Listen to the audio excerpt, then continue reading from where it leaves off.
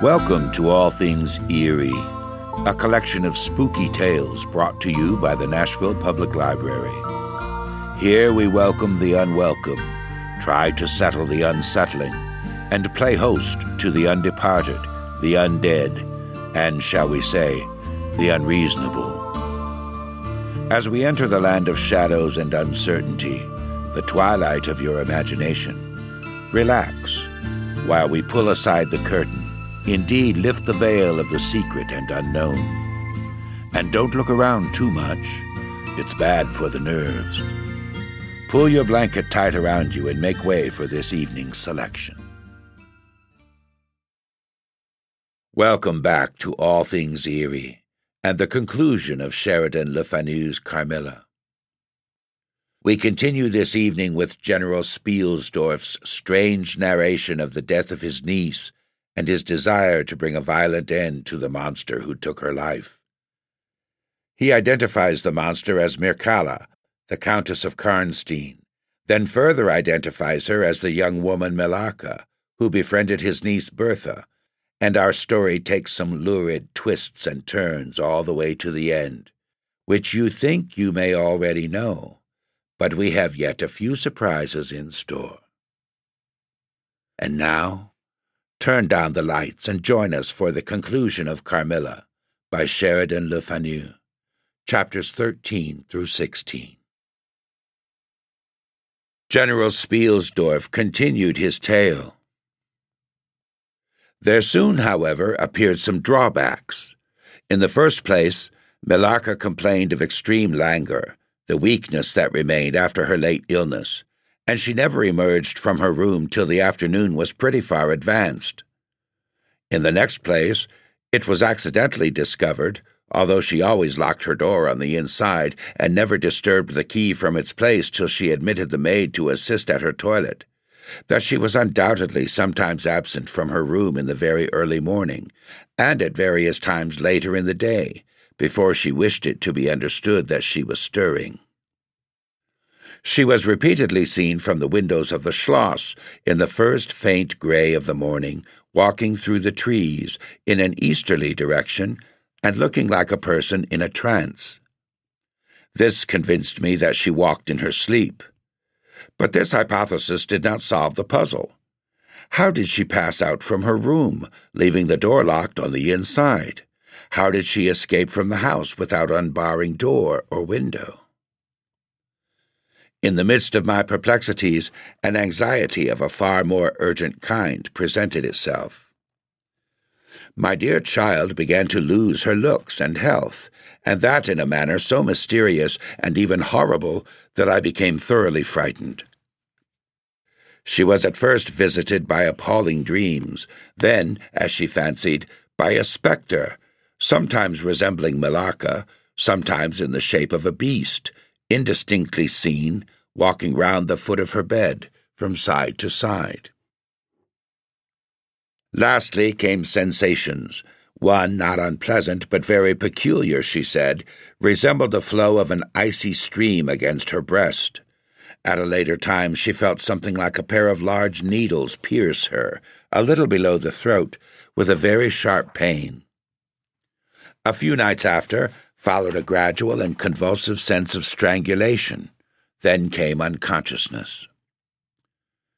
I could hear distinctly every word the kind old general was saying, because by this time we were driving upon the short grass that spreads on either side of the road as you approach the roofless village, which had not shown the smoke of a chimney for more than half a century. You may guess how strangely I felt as I heard my own symptoms, so exactly described in those which had been experienced by the poor girl who, but for the catastrophe which followed, would have been at that moment a visitor at my father's chateau. You may suppose also how I felt as I heard him detail habits and mysterious peculiarities which were, in fact, those of our beautiful guest, Carmilla. A vista opened in the forest. We were on a sudden under the chimneys and gables of the ruined village, and the towers and battlements of the dismantled castle, round which gigantic trees are grouped, overhung us from a slight eminence.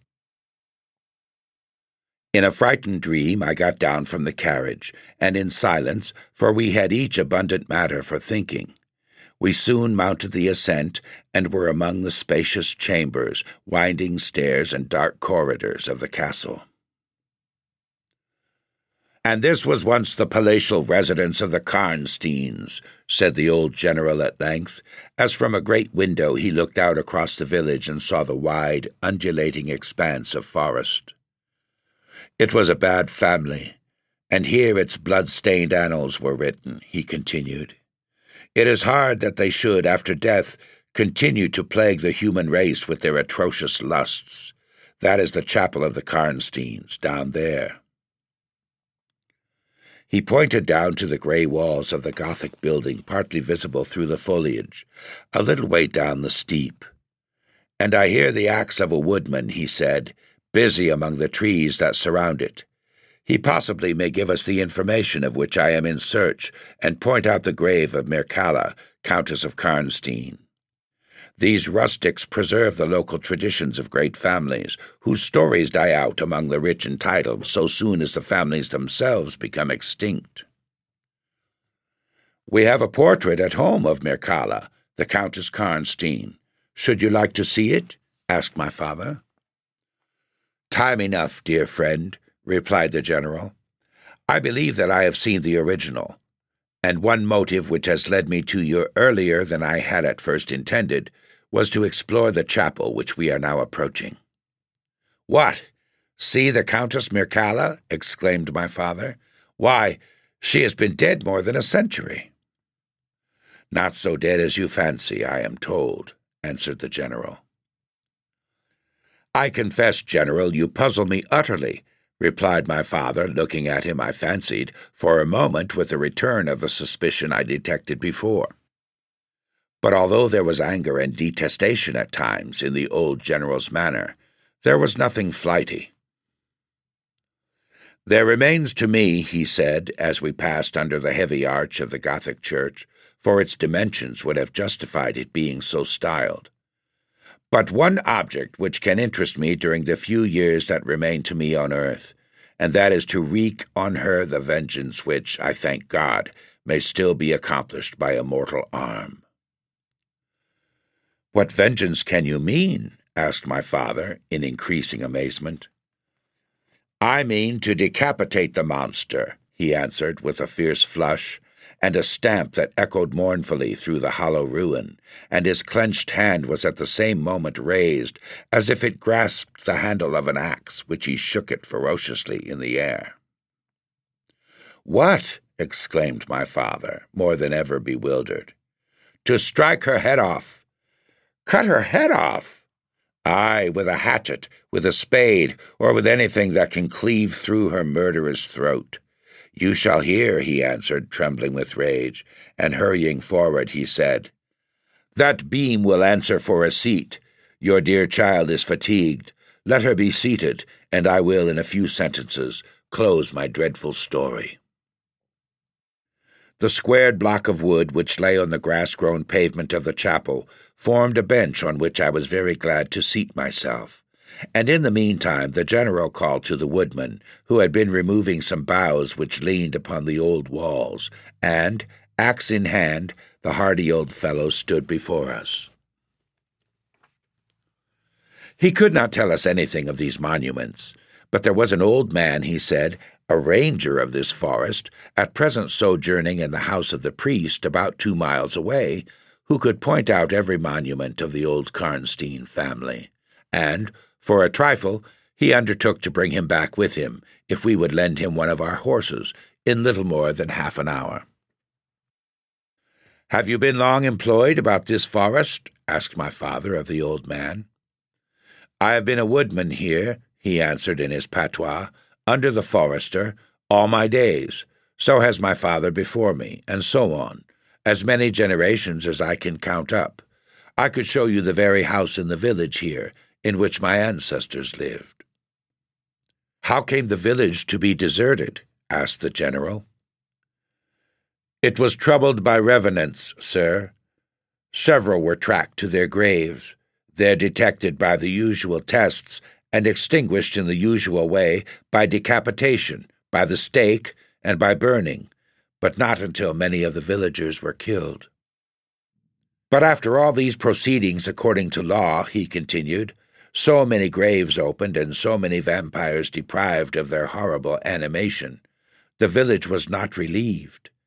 But a Moravian nobleman, who happened to be traveling this way, heard how matters were, and being skilled, as many people are in his country, in such affairs, he offered to deliver the village from its tormentor. He did so thus.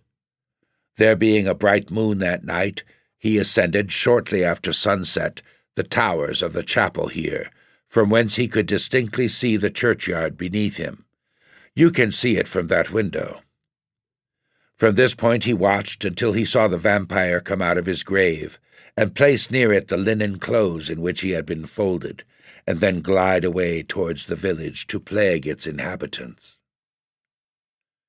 The stranger, having seen all this, came down from the steeple, took the linen wrappings of the vampire, and carried them up to the top of the tower, which he again mounted. When the vampire returned from his prowlings and missed his clothes, he cried furiously to the Moravian, whom he saw at the summit of the tower, and who, in reply, beckoned him to ascend and take them. Whereupon the vampire, accepting his invitation, began to climb the steeple, and so soon as he had reached the battlements, the Moravian, with a stroke of his sword, clove his skull in twain, hurling him down to the churchyard, whither, descending by the winding stairs, the stranger followed and cut his head off, and next day delivered it and the body to the villagers, who duly impaled them and burnt them. This Moravian nobleman had authority from the then head of the family to remove the tomb of Mircalla, Countess Karnstein, which he did effectually, so that in a little while its site was quite forgotten. "Can you point out where it stood?" asked the general eagerly.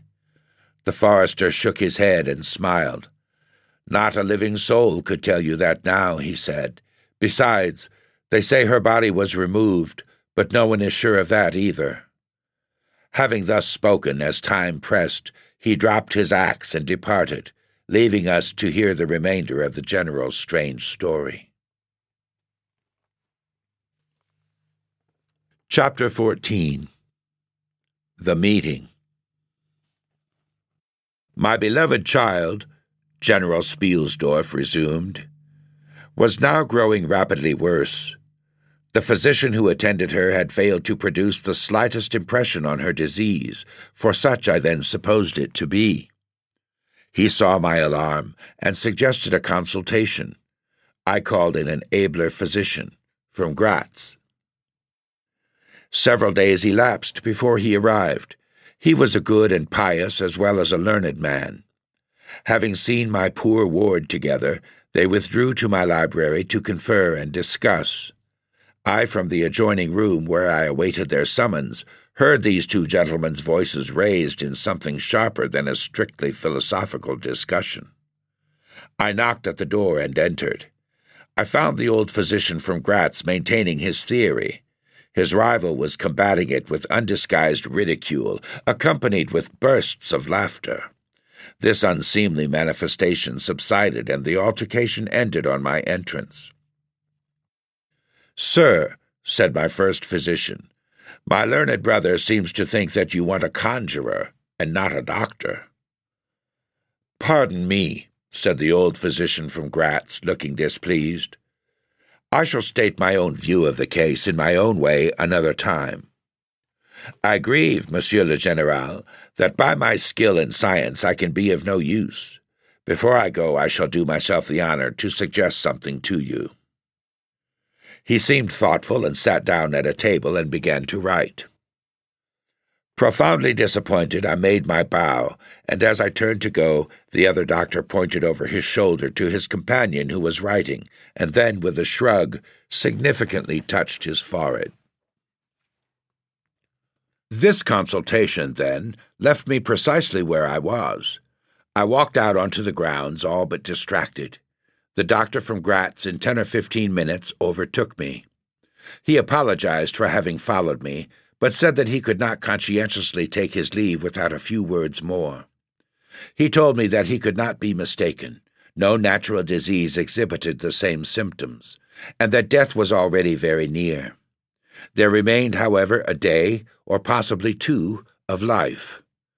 If the fatal seizure were at once arrested, with great care and skill her strength might possibly return. But all hung now upon the confines of the irrevocable.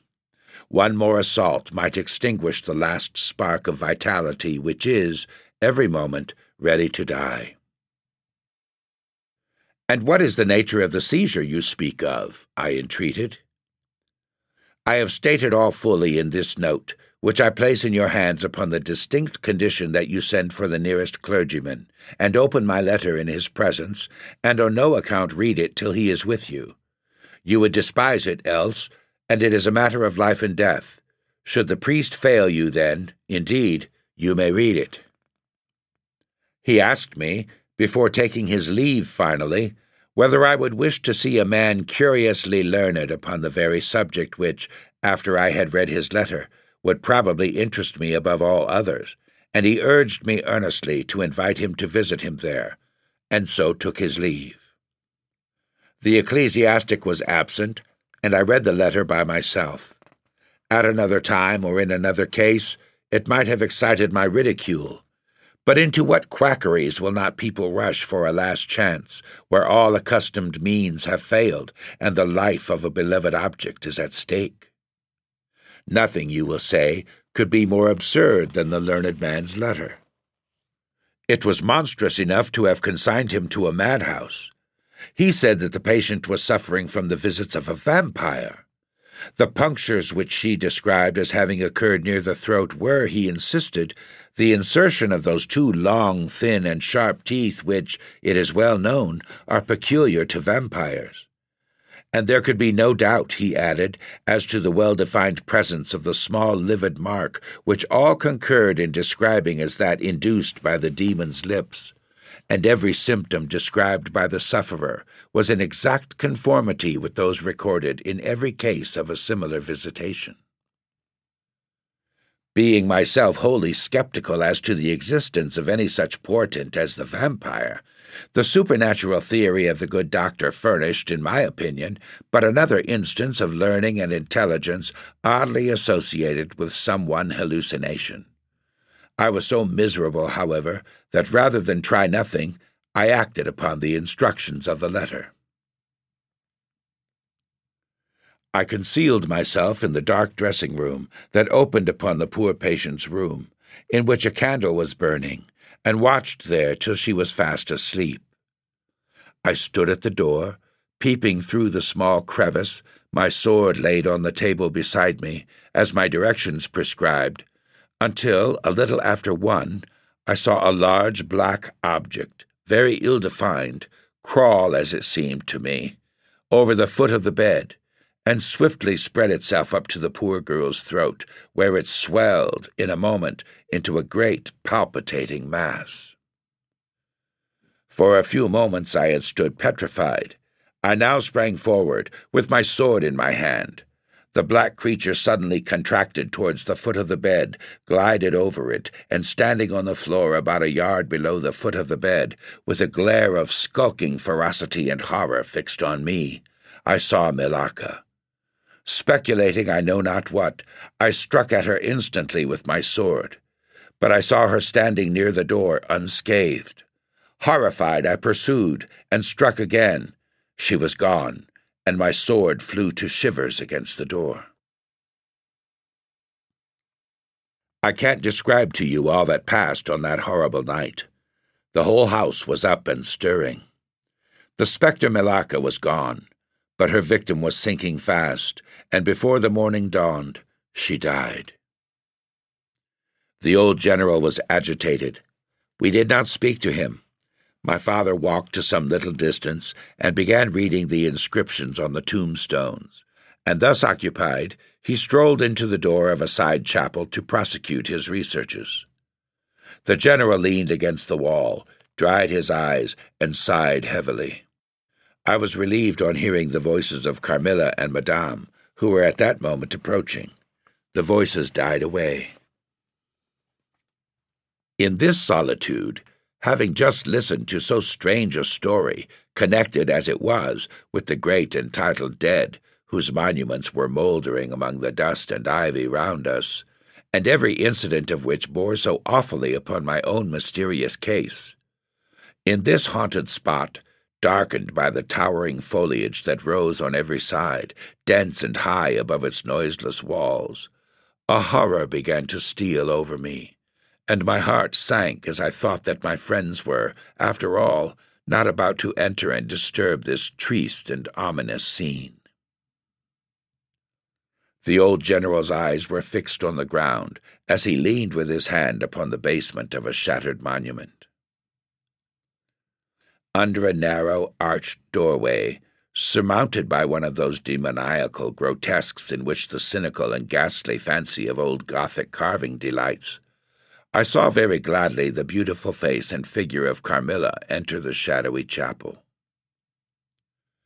I was just about to rise and speak, and nodded smiling in an answer to her peculiarly engaging smile, when with a cry the old man by my side caught up the woodman's hatchet and started forward. On seeing him, a brutalized change came over her features. It was an instantaneous and horrible transformation as she made a crouching step backwards. Before I could utter a scream, he struck at her with all his force, but she dived under his blow and, unscathed, caught him in her tiny grasp by the wrist. He struggled for a moment to release his arm, but his hand opened, the axe fell to the ground, and the girl was gone. He staggered against the wall. His gray hair stood upon his head, and a moisture shone over his face as if he were at the point of death. The frightful scene had passed in a moment. The first thing I recollect after is Madame standing before me, and impatiently repeating again and again the question, "Where is Mademoiselle Carmilla?" I answered at length, "I don't know. I can't tell. She went there," and I pointed to the door through which Madame had just entered, "only a minute or two since." But I had been standing there in the passage ever since Mademoiselle Carmilla entered, and she did not return. She then began to call, "Carmilla!" through every door and passage and from the windows, but no answer came. "She called herself Carmilla?" asked the general, still agitated. "Carmilla, yes," I answered. "Aye," he said, "that is Millarca.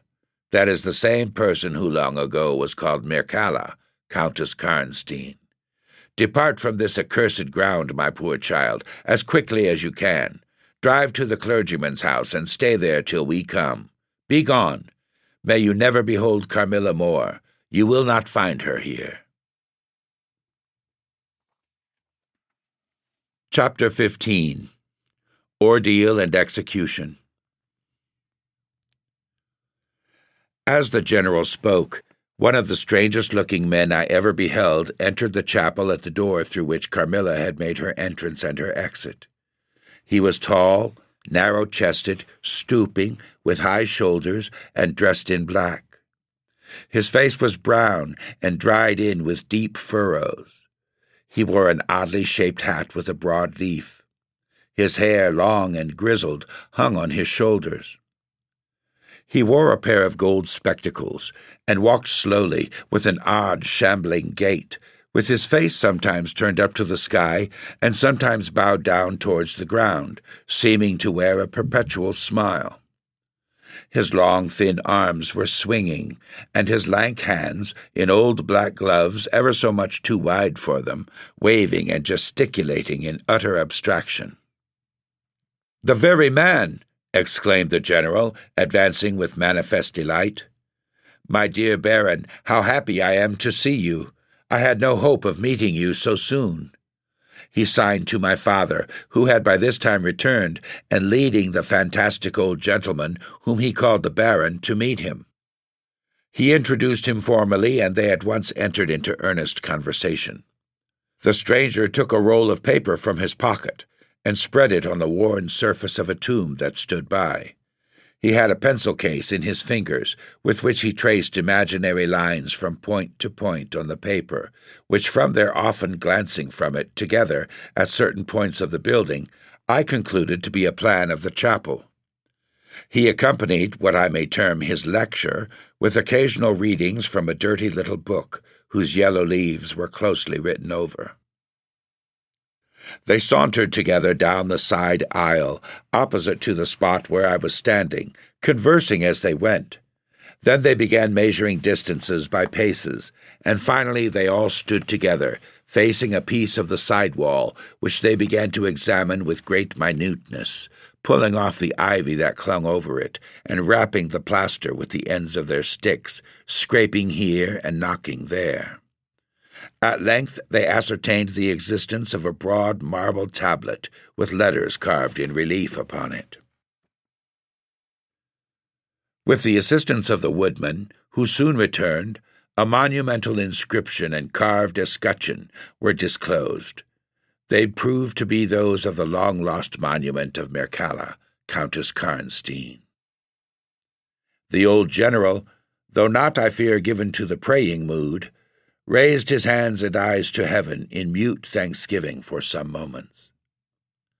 "Tomorrow," I heard him say, "the commissioner will be here, and the inquisition will be held according to law." Then turning to the old man with the gold spectacles, whom I have described, he shook him warmly by both hands and said, "Baron, how can I thank you? How can we all thank you? You will have delivered this region from a plague that has scourged its inhabitants for more than a century. The horrible enemy, thank God, is at last tracked." My father led the stranger aside, and the general followed.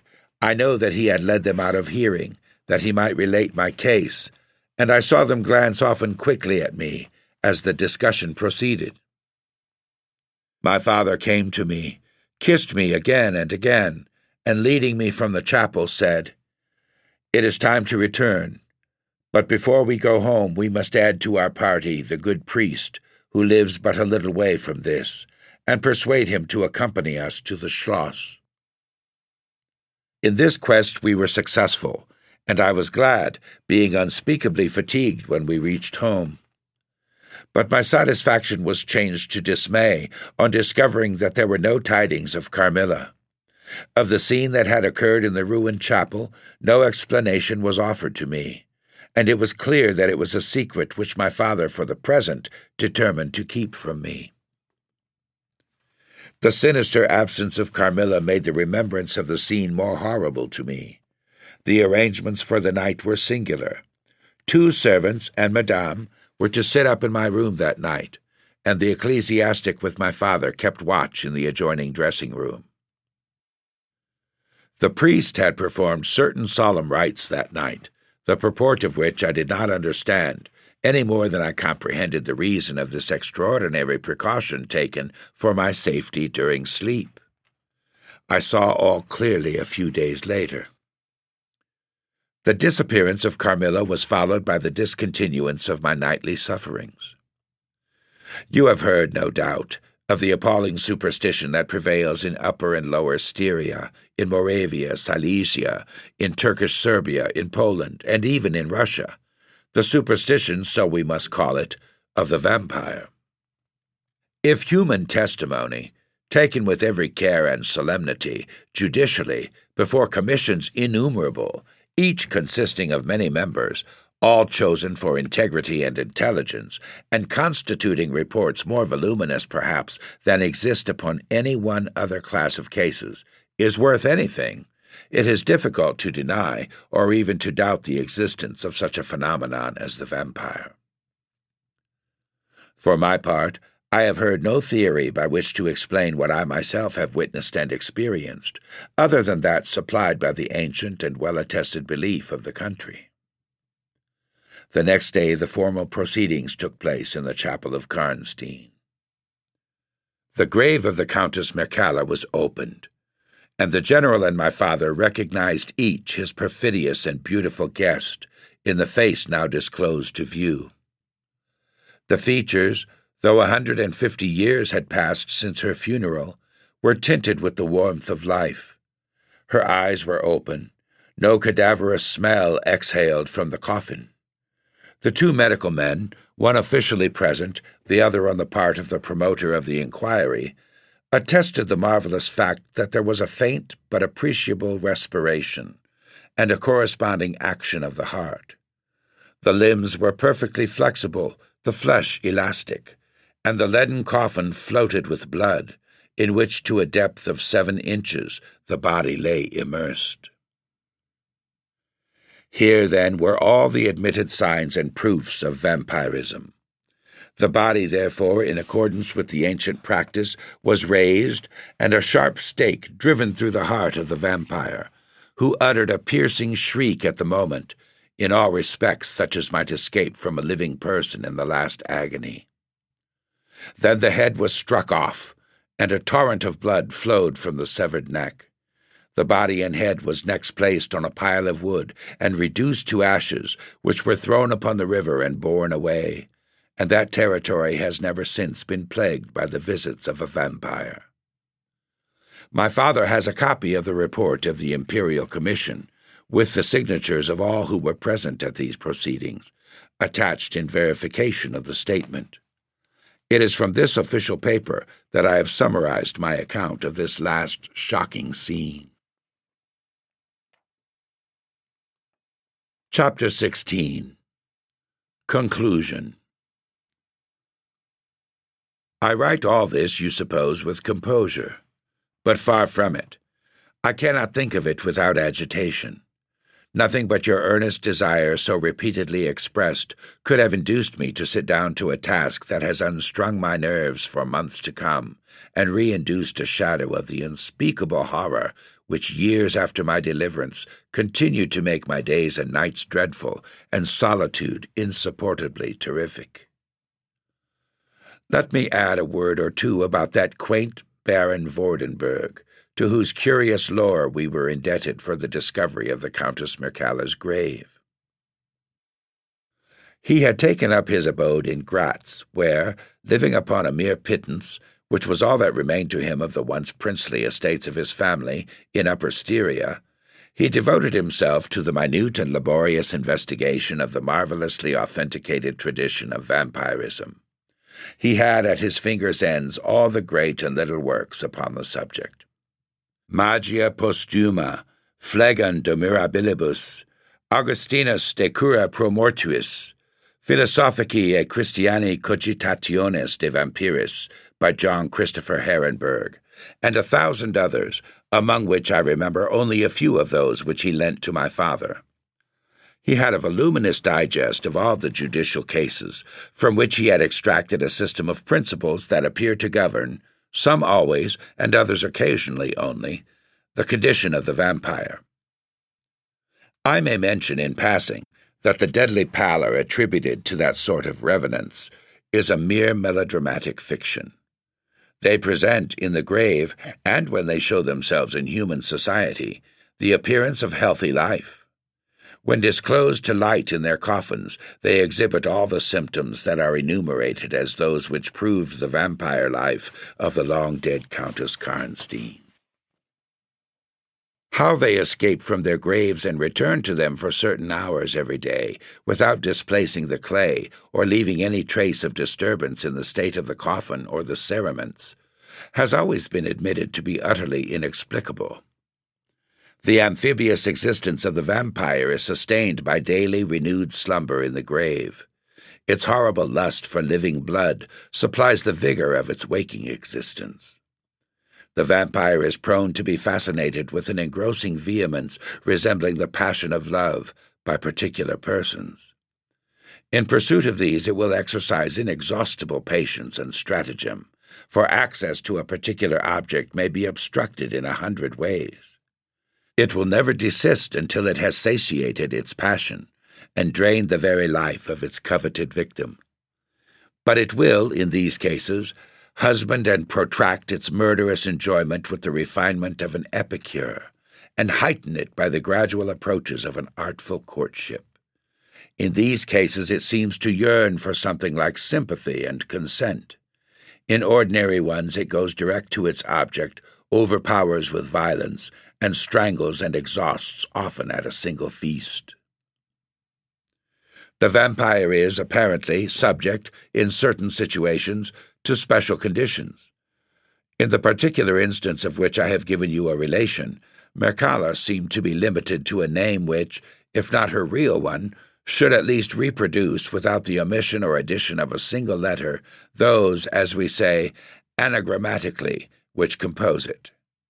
Carmilla did this. So did Millarca. My father related to the Baron Vordenburg, who remained with us for 2 or 3 weeks after the expulsion of Carmilla, the story about the Moravian nobleman and the vampire at Karnstein churchyard, and then he asked the Baron how he had discovered the exact position of the long-concealed tomb of the Countess Mircalla. The Baron's grotesque features puckered up into a mysterious smile. He looked down, still smiling, on his worn spectacle case and fumbled with it. Then looking up, he said, "I have many journals and other papers written by that remarkable man. The most curious among them is one treating of the visit of which you speak, to Karnstein. The tradition, of course, discolors and distorts a little.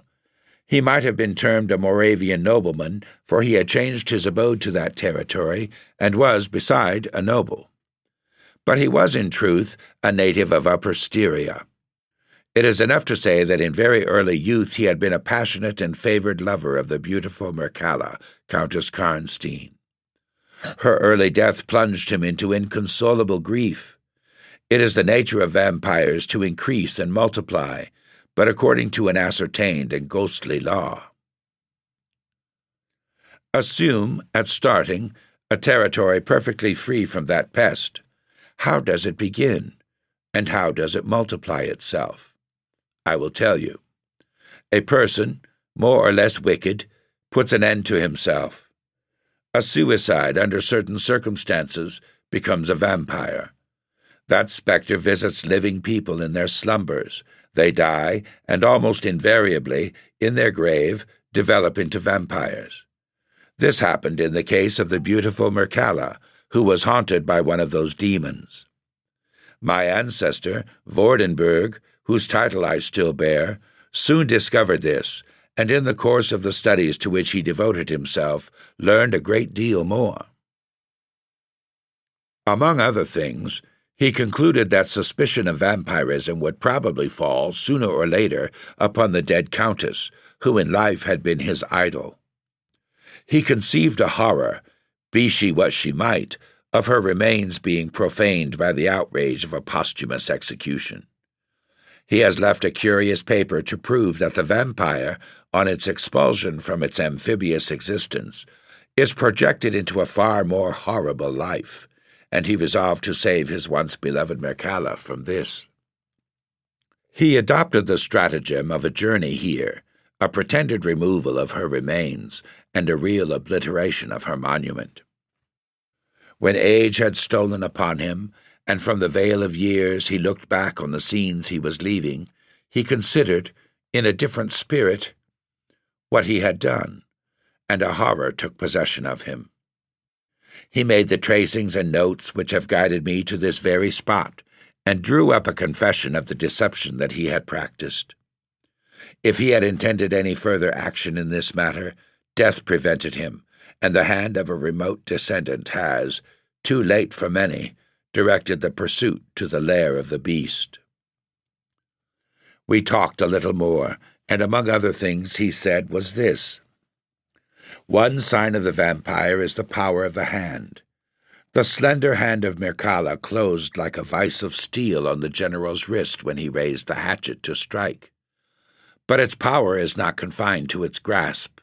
It leaves a numbness in the limb it seizes, which is slowly, if ever, recovered from.